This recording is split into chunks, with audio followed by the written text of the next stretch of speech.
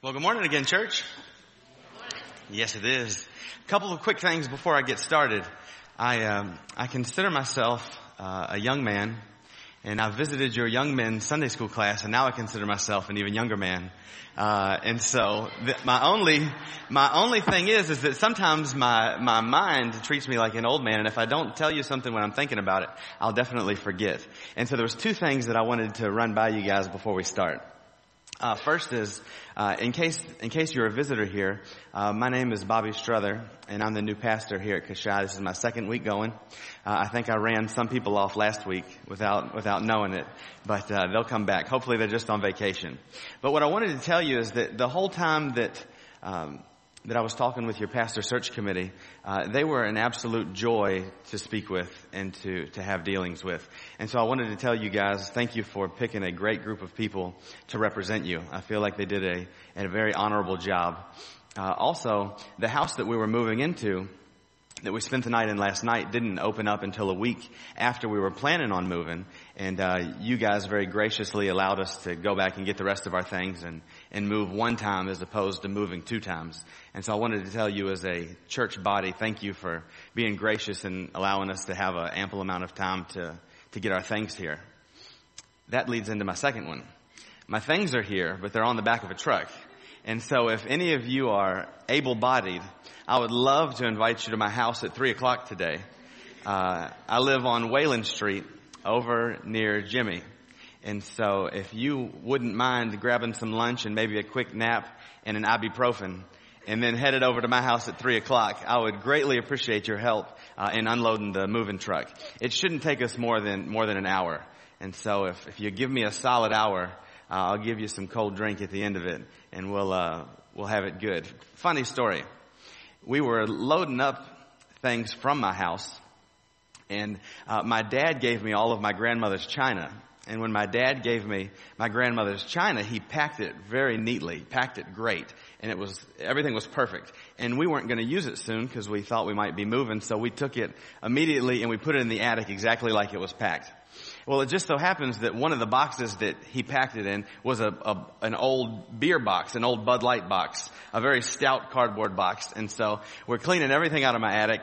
And one of my friends from the church we moved to, he says, "Hey, when you go down into that new church, what are you going to tell them about this box?" And I laughed and I said, "You know what I'm going to tell him? I'm going to tell him that's what I had to give my old church to help me move."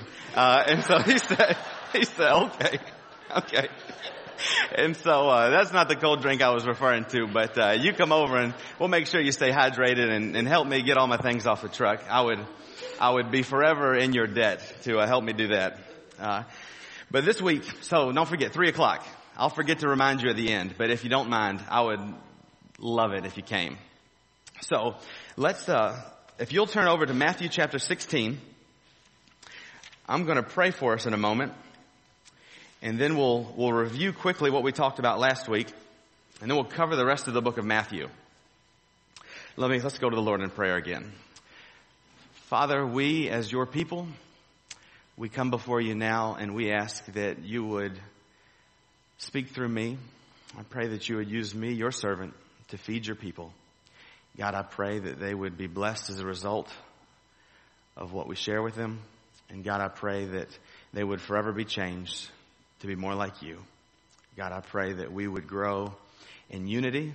I pray that we would grow in our faith. And God, I pray that we would be a people who do magnificent things for your name. And it's in Jesus' name we pray. Amen. So, you stay in Matthew 16. I'm going to start back again in Matthew 3, but I'm going to go fast. Remember I told you last week that Matthew was written primarily to a Jewish audience. And so Matthew has a fundamental understanding of the Old Testament. He knows exactly what the Jewish people were told originally, and Matthew understands how to relate to this Jewish audience that he's writing to. So what Matthew does is he sets out in his gospel to convince you of one thing. And what Matthew wants to convince you of is that Jesus Christ is the Son of God. And that makes all the difference in the world. If Jesus Christ is not God's Son, then you and I are wasting our time right now. Paul will go on to say, if Jesus Christ didn't raise from the dead, then we are to be pitied more than any other man in the universe. And so Matthew starts out, and he talks about the baptism of Jesus. Jesus goes to John the Baptist. You know the story. John the Baptist says, I shouldn't be baptizing you. You should be baptizing me. And Jesus says, well, let's do this so that the scriptures can be fulfilled. And as John baptizes Jesus, the heavens open, and a voice from heaven says, this is my son in whom I'm well pleased. Then Satan takes Jesus out into the wilderness to tempt him for 40 days. And 3 of Jesus' temptations, all 3 of them, deal with one thing. Remember, I told you that Satan over and over and over again says to Jesus, if you are the Son of God, then do this.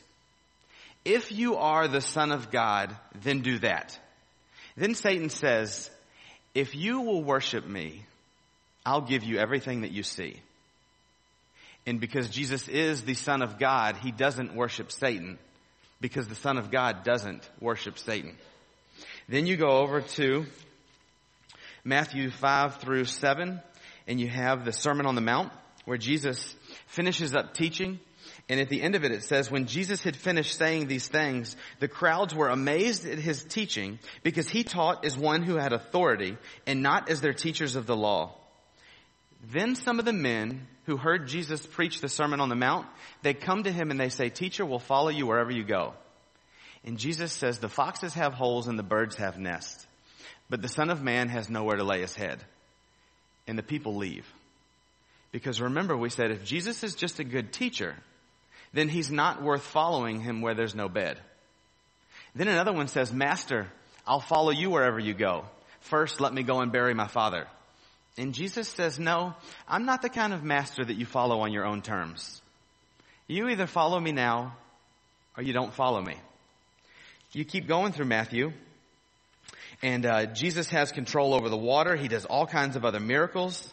John the Baptist has a smidgen of doubt as to who Jesus is, and he sends the messenger to Jesus and says, are you the one, or should we expect someone else? And then Jesus from Isaiah, he tells him, no, as a matter of fact, I am the one. And then he says, blessed is he who doesn't fall away on account of me. And so Jesus understands that he's different than what they were expecting. Jesus doesn't march to the beat of the drum that everyone else marches to. Jesus does things his way, and he expects us to get in line with what he says as opposed to conform to what we want him to be. Following me? Matthew keeps going, and Jesus walks on the water, as I shared with the kids this morning. And I love that he did a Pete Rose right in the middle of the in the aisle. That was great. That will be my kids once they get more comfortable. Trust me. And so there'll be 4 of them running down there like that. So Jesus walks on the water, and at the end of Jesus walking on the water, the disciples are afraid, and when they get into the boat, this is what they say: truly you are the Son of God. And I hope you're keeping up with what we're saying. In your life, Jesus Christ has to be the Son of God, who is fully God. Because that makes all the difference in the world. He's not just a great guy.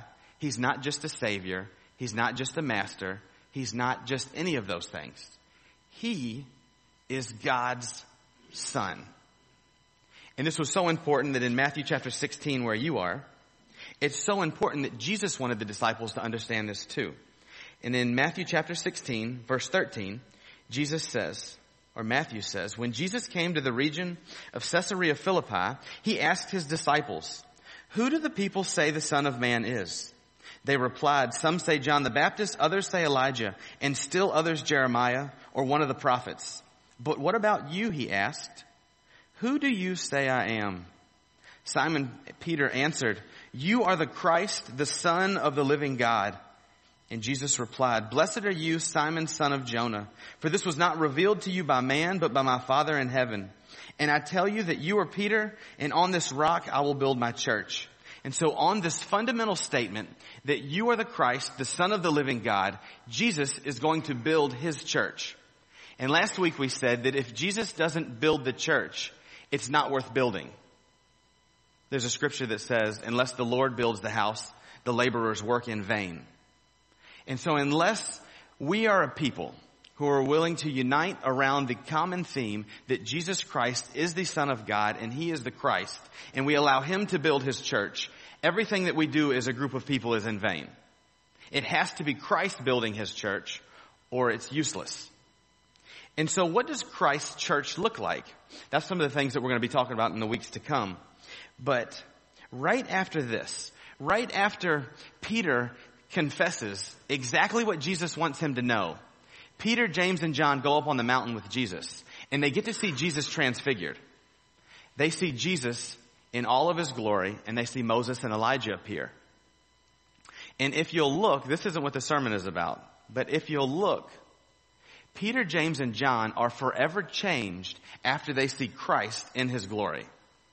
That's what they become emphatic about. They don't care about anything else.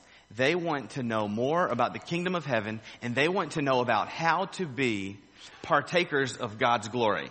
So much so that after the transfiguration, they have a conversation. This is Matthew 18. It says, at that time, the disciples came to Jesus.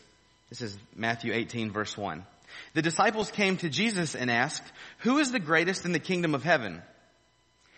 He called a little child and had him stand among them. And he said, I tell you the truth. Unless you change and become like little children, you will never enter the kingdom of heaven. Therefore, whoever humbles himself like this child is the greatest in the kingdom of heaven. And we're going to read one more story over in chapter 19. So let's set the stage. Peter, James, and John, over the course of Jesus' ministry, they get to serve with Him. They've seen Him turn water into wine. They've seen Him calm the storm. They've seen Him bring back people from the dead. They've seen Him do all kinds of miraculous things that you'll probably never see me do. And then they see Jesus in all of His glory. And they're mesmerized by it. And they want more of it. So much so that they tell their mom about it. And their mom says, hey, Jesus, grant me whatever I ask you. And she says, what? And Jesus says, what do you ask? And she says, let my babies, when they get into heaven, sit one on your right and one on your left when you come into your kingdom. And Jesus says, lady, you don't know what you're asking for. Are you able to drink the cup that I drink? And at that, she kind of, I don't know. And then Jesus tells her, those seats are appointed for certain people. And it's not for you to know right now. But they want to be right beside Jesus when Jesus is in His glory. And so they have this conversation and they say, okay, Jesus, who's the greatest in your kingdom? If you're as great as you say you are, and you're as great as we've seen you to be, who's the greatest in the kingdom? And they've got to be looking around at themselves, at the 12, and they say, okay, it's probably not the 9 who stayed at the bottom of the mountain. It's probably going to be one of us 3, Peter, James, or John. It's probably one of us because we're the closest, and Jesus took us up on the mountain with Him. And so they ask Him, they say, Jesus, who's the greatest? Sometimes I'll sit around the dinner table with my family, and I'll tell my brother, you know I'm the favorite, right? And he hates it. And he says, you may be the favorite, but I'm the best.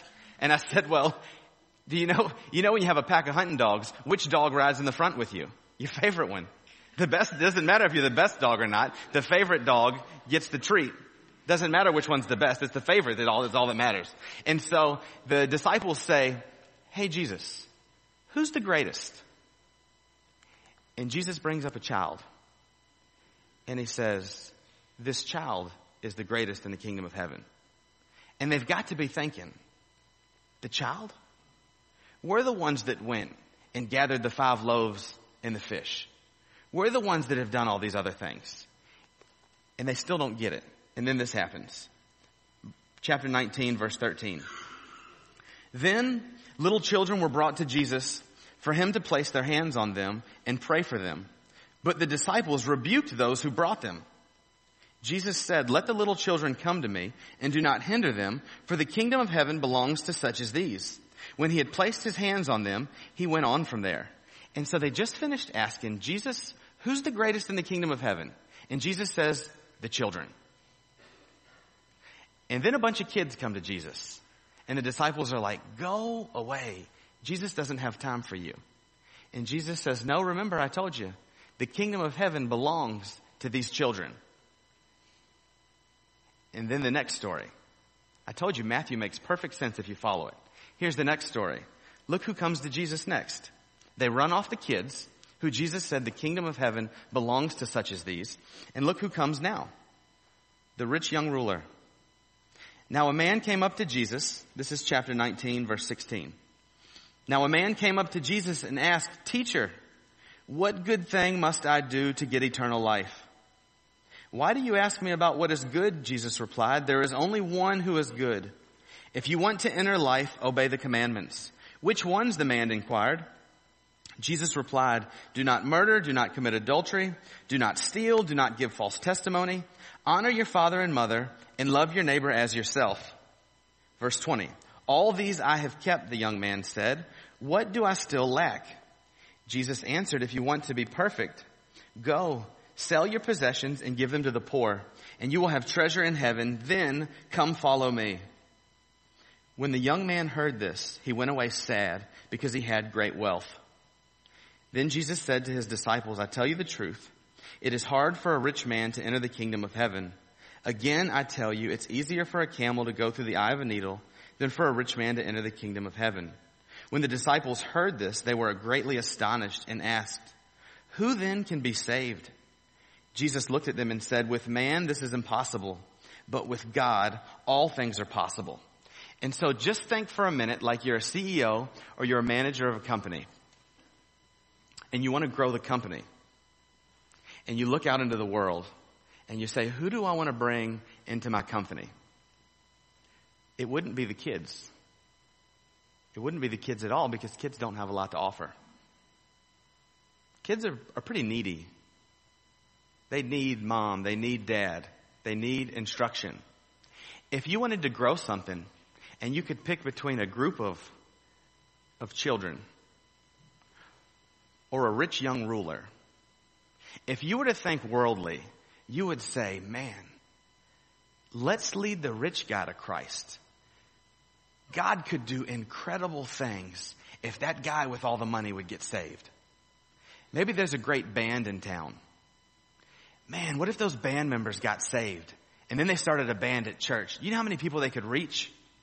And it's easy for us to think, and we take people with their natural abilities and hope that God will do great things with them. And so we pray that these big name people would get saved so that God could do great things with them. And God says, no, that's not the way my kingdom works. The children are who I want. I want the least of these. And then Jesus says, through them, through the least of these, I'll make myself look good. You see, Jesus doesn't need the things that we bring. Jesus doesn't need our money. Jesus doesn't need our talents. And Jesus doesn't need our resources. Jesus needs one thing from us: obedience. Now, you keep going through Matthew, and there's a lot of bizarre things that Jesus says. And do you know the most bizarre thing that happens in the book of Matthew to Jesus? Jesus gets the disciples, and he takes this group of people who are just an oddball group of people, and he grows them, and he grows them, and he grows them, and he grows them. And then you get to this big point, and Jesus says, who am I? Who do you say I am? And Peter says, you're the Christ, the Son of the living God. And Jesus says, yeah, that's right. And then do you know what Jesus does? Jesus, the Christ, the Son of the living God, do you know what he does? He dies. You get to the end of the book of Matthew, and God dies. Have you ever thought about that? That doesn't seem to fit. Nobody saw that coming. But God dies on the cross for your sin and for my sin. He dies on an instrument of torture, and he does it so that you can be forgiven of your sin. God himself on the cross. At the end of the book of Matthew, now they've killed him. And that doesn't seem to be incredibly profound. But we learn later that Jesus dies to take our sin. And then Jesus doesn't stay dead because he said, no man takes my life, but I lay it down. And if I lay down my life, then I can pick it back up. That's when you're like, yeah, Jesus is a stud. Because he says, no, you didn't take my life. I laid it down. And if I lay it down, I can pick it back up. I like Jesus because he's a man's man. He doesn't fool around. You can't kill him. He's bulletproof. So, Jesus, God, raises from the dead. And then he says, but don't go anywhere yet. Remember in the upper room? He tells his disciples, don't go anywhere. Wait. And so Jesus is dead for 40 days, and the people wait. And then the Holy Spirit comes, and now the people are turned loose to go. Because he says, I don't want you to go in your own power. I want you to go in my power. And so the things of God don't always make a lot of sense to us when we think business-like. I like to listen to a lot of talk radio. Sometimes the radio, all the music starts to sound the same after a while. It's just the same song over and over and over again. And so I'll listen to talk radio, and hopefully they're not playing the same thing over and over and over again. And I'll listen to conservative people, then I'll listen to liberal people, and I'll just listen to see what people are having to say. But if I listen to too much talk radio, sometimes I'll begin to think like a conservative and not a Christian. And there's a difference. Because the conservative way is not always the godly way, and vice versa. God's ways are different. God uses the simple things in this world to profound the wise. And so now I want to take you don't have to turn there, I'm just going to tell you this story. 2 Kings chapter 5 is where we're going. I'm going to tell you what I think is going to be a relatively brief story, but it's going to drive this point home. There's a guy named Naaman in the Old Testament. Naaman is like a modern day General Schwarzkopf. Naaman happens to be the head of the Syrian army. You guys are familiar with Syria, right? Syria is north of Israel, and the Syrians will ultimately come in and they'll wipe out Israel. Or actually, Assyria, this is when it gets confusing. Assyria will wipe out Syria, and then Assyria will come down and wipe out Israel. And so here's this guy named Naaman. And he's the leader of the army of Syria, and these guys are hardcore. Think U.S. Army Desert Storm, right? They're going to come in and they're going to clean house. So here's this guy Naaman. He's got a wife, and he has a servant girl.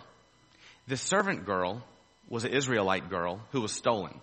You think human trafficking is a new problem. Human trafficking goes back a long time. So this band of Syrians, they come into Israel, they kidnap this girl, you don't ever get to know her name, and then they take her back to Syria and they sell her on the auction block. So here's this sweet little Israelite girl, and Naaman, the head of the Syrian army, buys this girl, and it's his wife's servant. Now Naaman has a problem. Naaman has what we call leprosy. Leprosy is certain death. Leprosy starts out in your extremities, it works its way inward, and it's guaranteed to kill you. And if you're a leper, you're kind of banished from society. And so Naaman is the top-notch general in Syria, and he has leprosy. Now, if you're the king of Syria, and you have a top-notch general, you'll do whatever it takes to keep him alive and keep him going, right? Because if you don't have your army, you don't have anybody. So, Naaman gets leprosy, and the servant girl tells the wife, hey, if he'll go to Israel, there's a prophet in Israel that can heal him. Now remember, Syria is a pagan country. They're not followers of God, nothing. And so Naaman's wife goes to Naaman and says, Naaman, my servant girl says that there's a God in Israel. And if you'll go to him, he makes it his business to heal and restore people. And so Naaman says, okay. And he goes to the king of Syria. And the king of Syria says, by all means, Naaman, go to Israel and get healed. Now, if you're the king of Syria, you tell him the same thing. Go be healed. So he says, but don't just go and be healed. Take people with you. Take a caravan of people with you. Take treasure with you to give them so that they'll heal you. If you had a top-notch general who was going to make you a world power, you'd give him everything you had too so that he could keep doing his thing. So Naaman goes to Israel. And he goes to the king. And he says to the king, I have leprosy. I want your God to heal me. And the king, it just comes unraveled. He says, am I God? Do I give life and take away life? And he doesn't know what to do. And so there's a prophet by the name of Elisha in the town. And Elisha hears that the king has ripped his clothes, and the king is just doesn't know what to do, doesn't know how to take care of this ruler of Syria. And so Elisha sends him a letter. And he says, send the man to me. So Elisha's in his house, probably watching some Sunday football, kicked back in his lazy boy. This is the picture I get. Let's say that Israel, the town where he is much like Windsor. And so outside of town, he's met with the king. And I picture him driving down 13 with his convoy. It says that he doesn't just go by himself, but he takes horses and he takes chariots and he takes this array of people and he takes treasure with him. And so I imagine him coming down 13 and passing the peanut store. And Jack gets on the phone and says, I don't know what's going on, but somebody is here and they mean business. Because horses and chariots, think armored cars, think Secret Service type stuff coming in. There's 20 black Escalades coming down 17 and they're all armored and have machine guns and we don't know what's going on. And so the commander of the army comes to Elisha's door and Elisha's kicked back in his lazy boy. And you hear a knock on the door. And it's the commander of the Syrian army. And what does Elisha do? He doesn't move. He doesn't move at all. He tells his servant, go get the door. So the servant goes to the door and he opens the door. Now, this is a servant. And the commander of the Syrian army is standing at the door. And Elisha doesn't budge. He tells him, I've got leprosy. I want your God to heal me.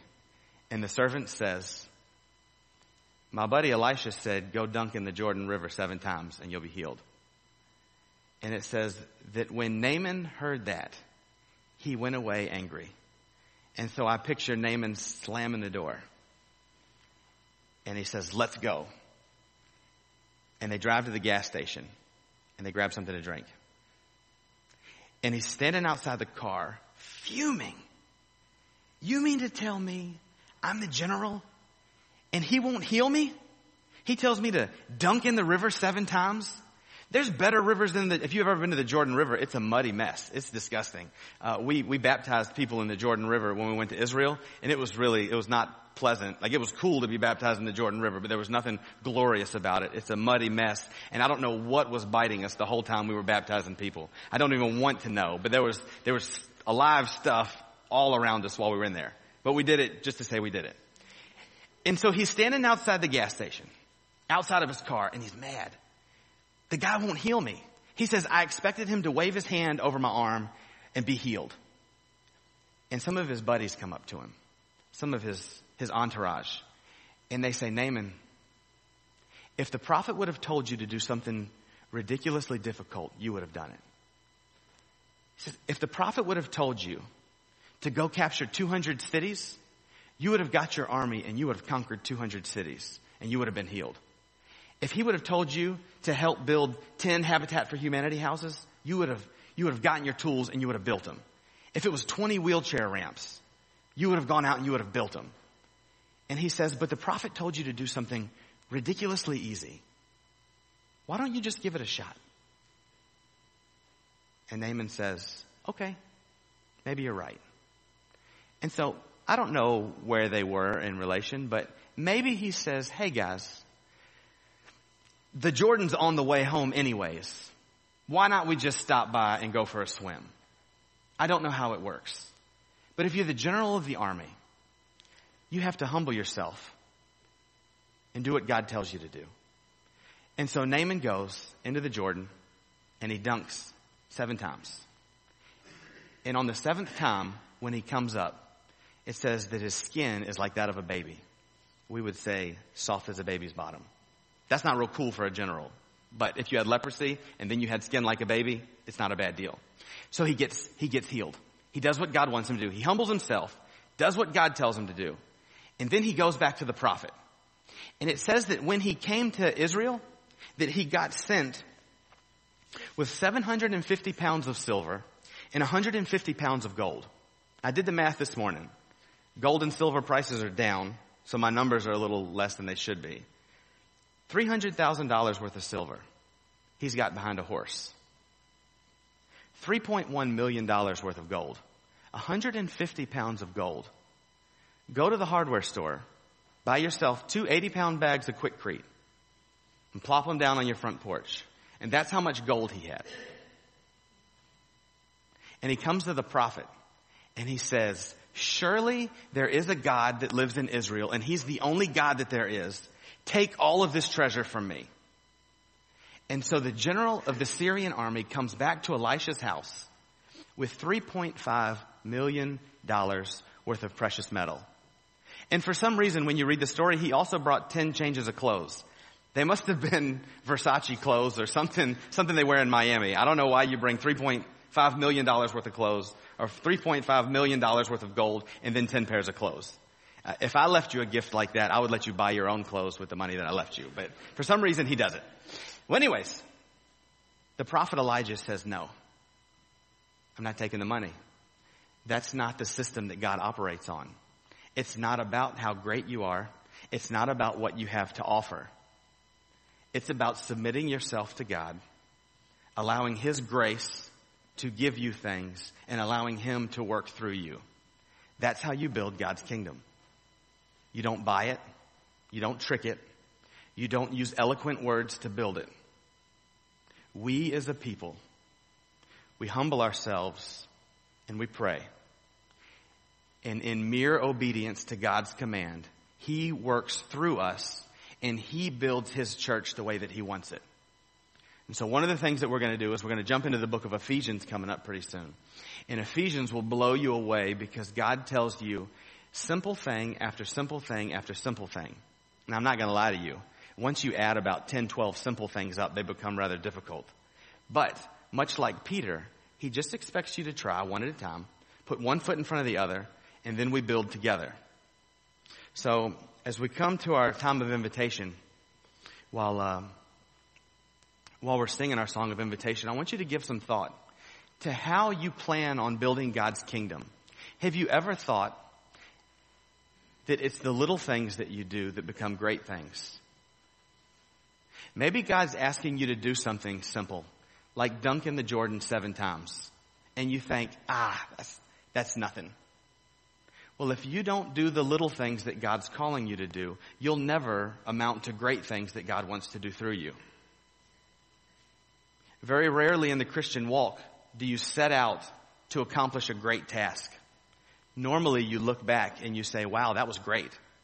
But when you're in the middle of it, it seems like one simple thing after the other.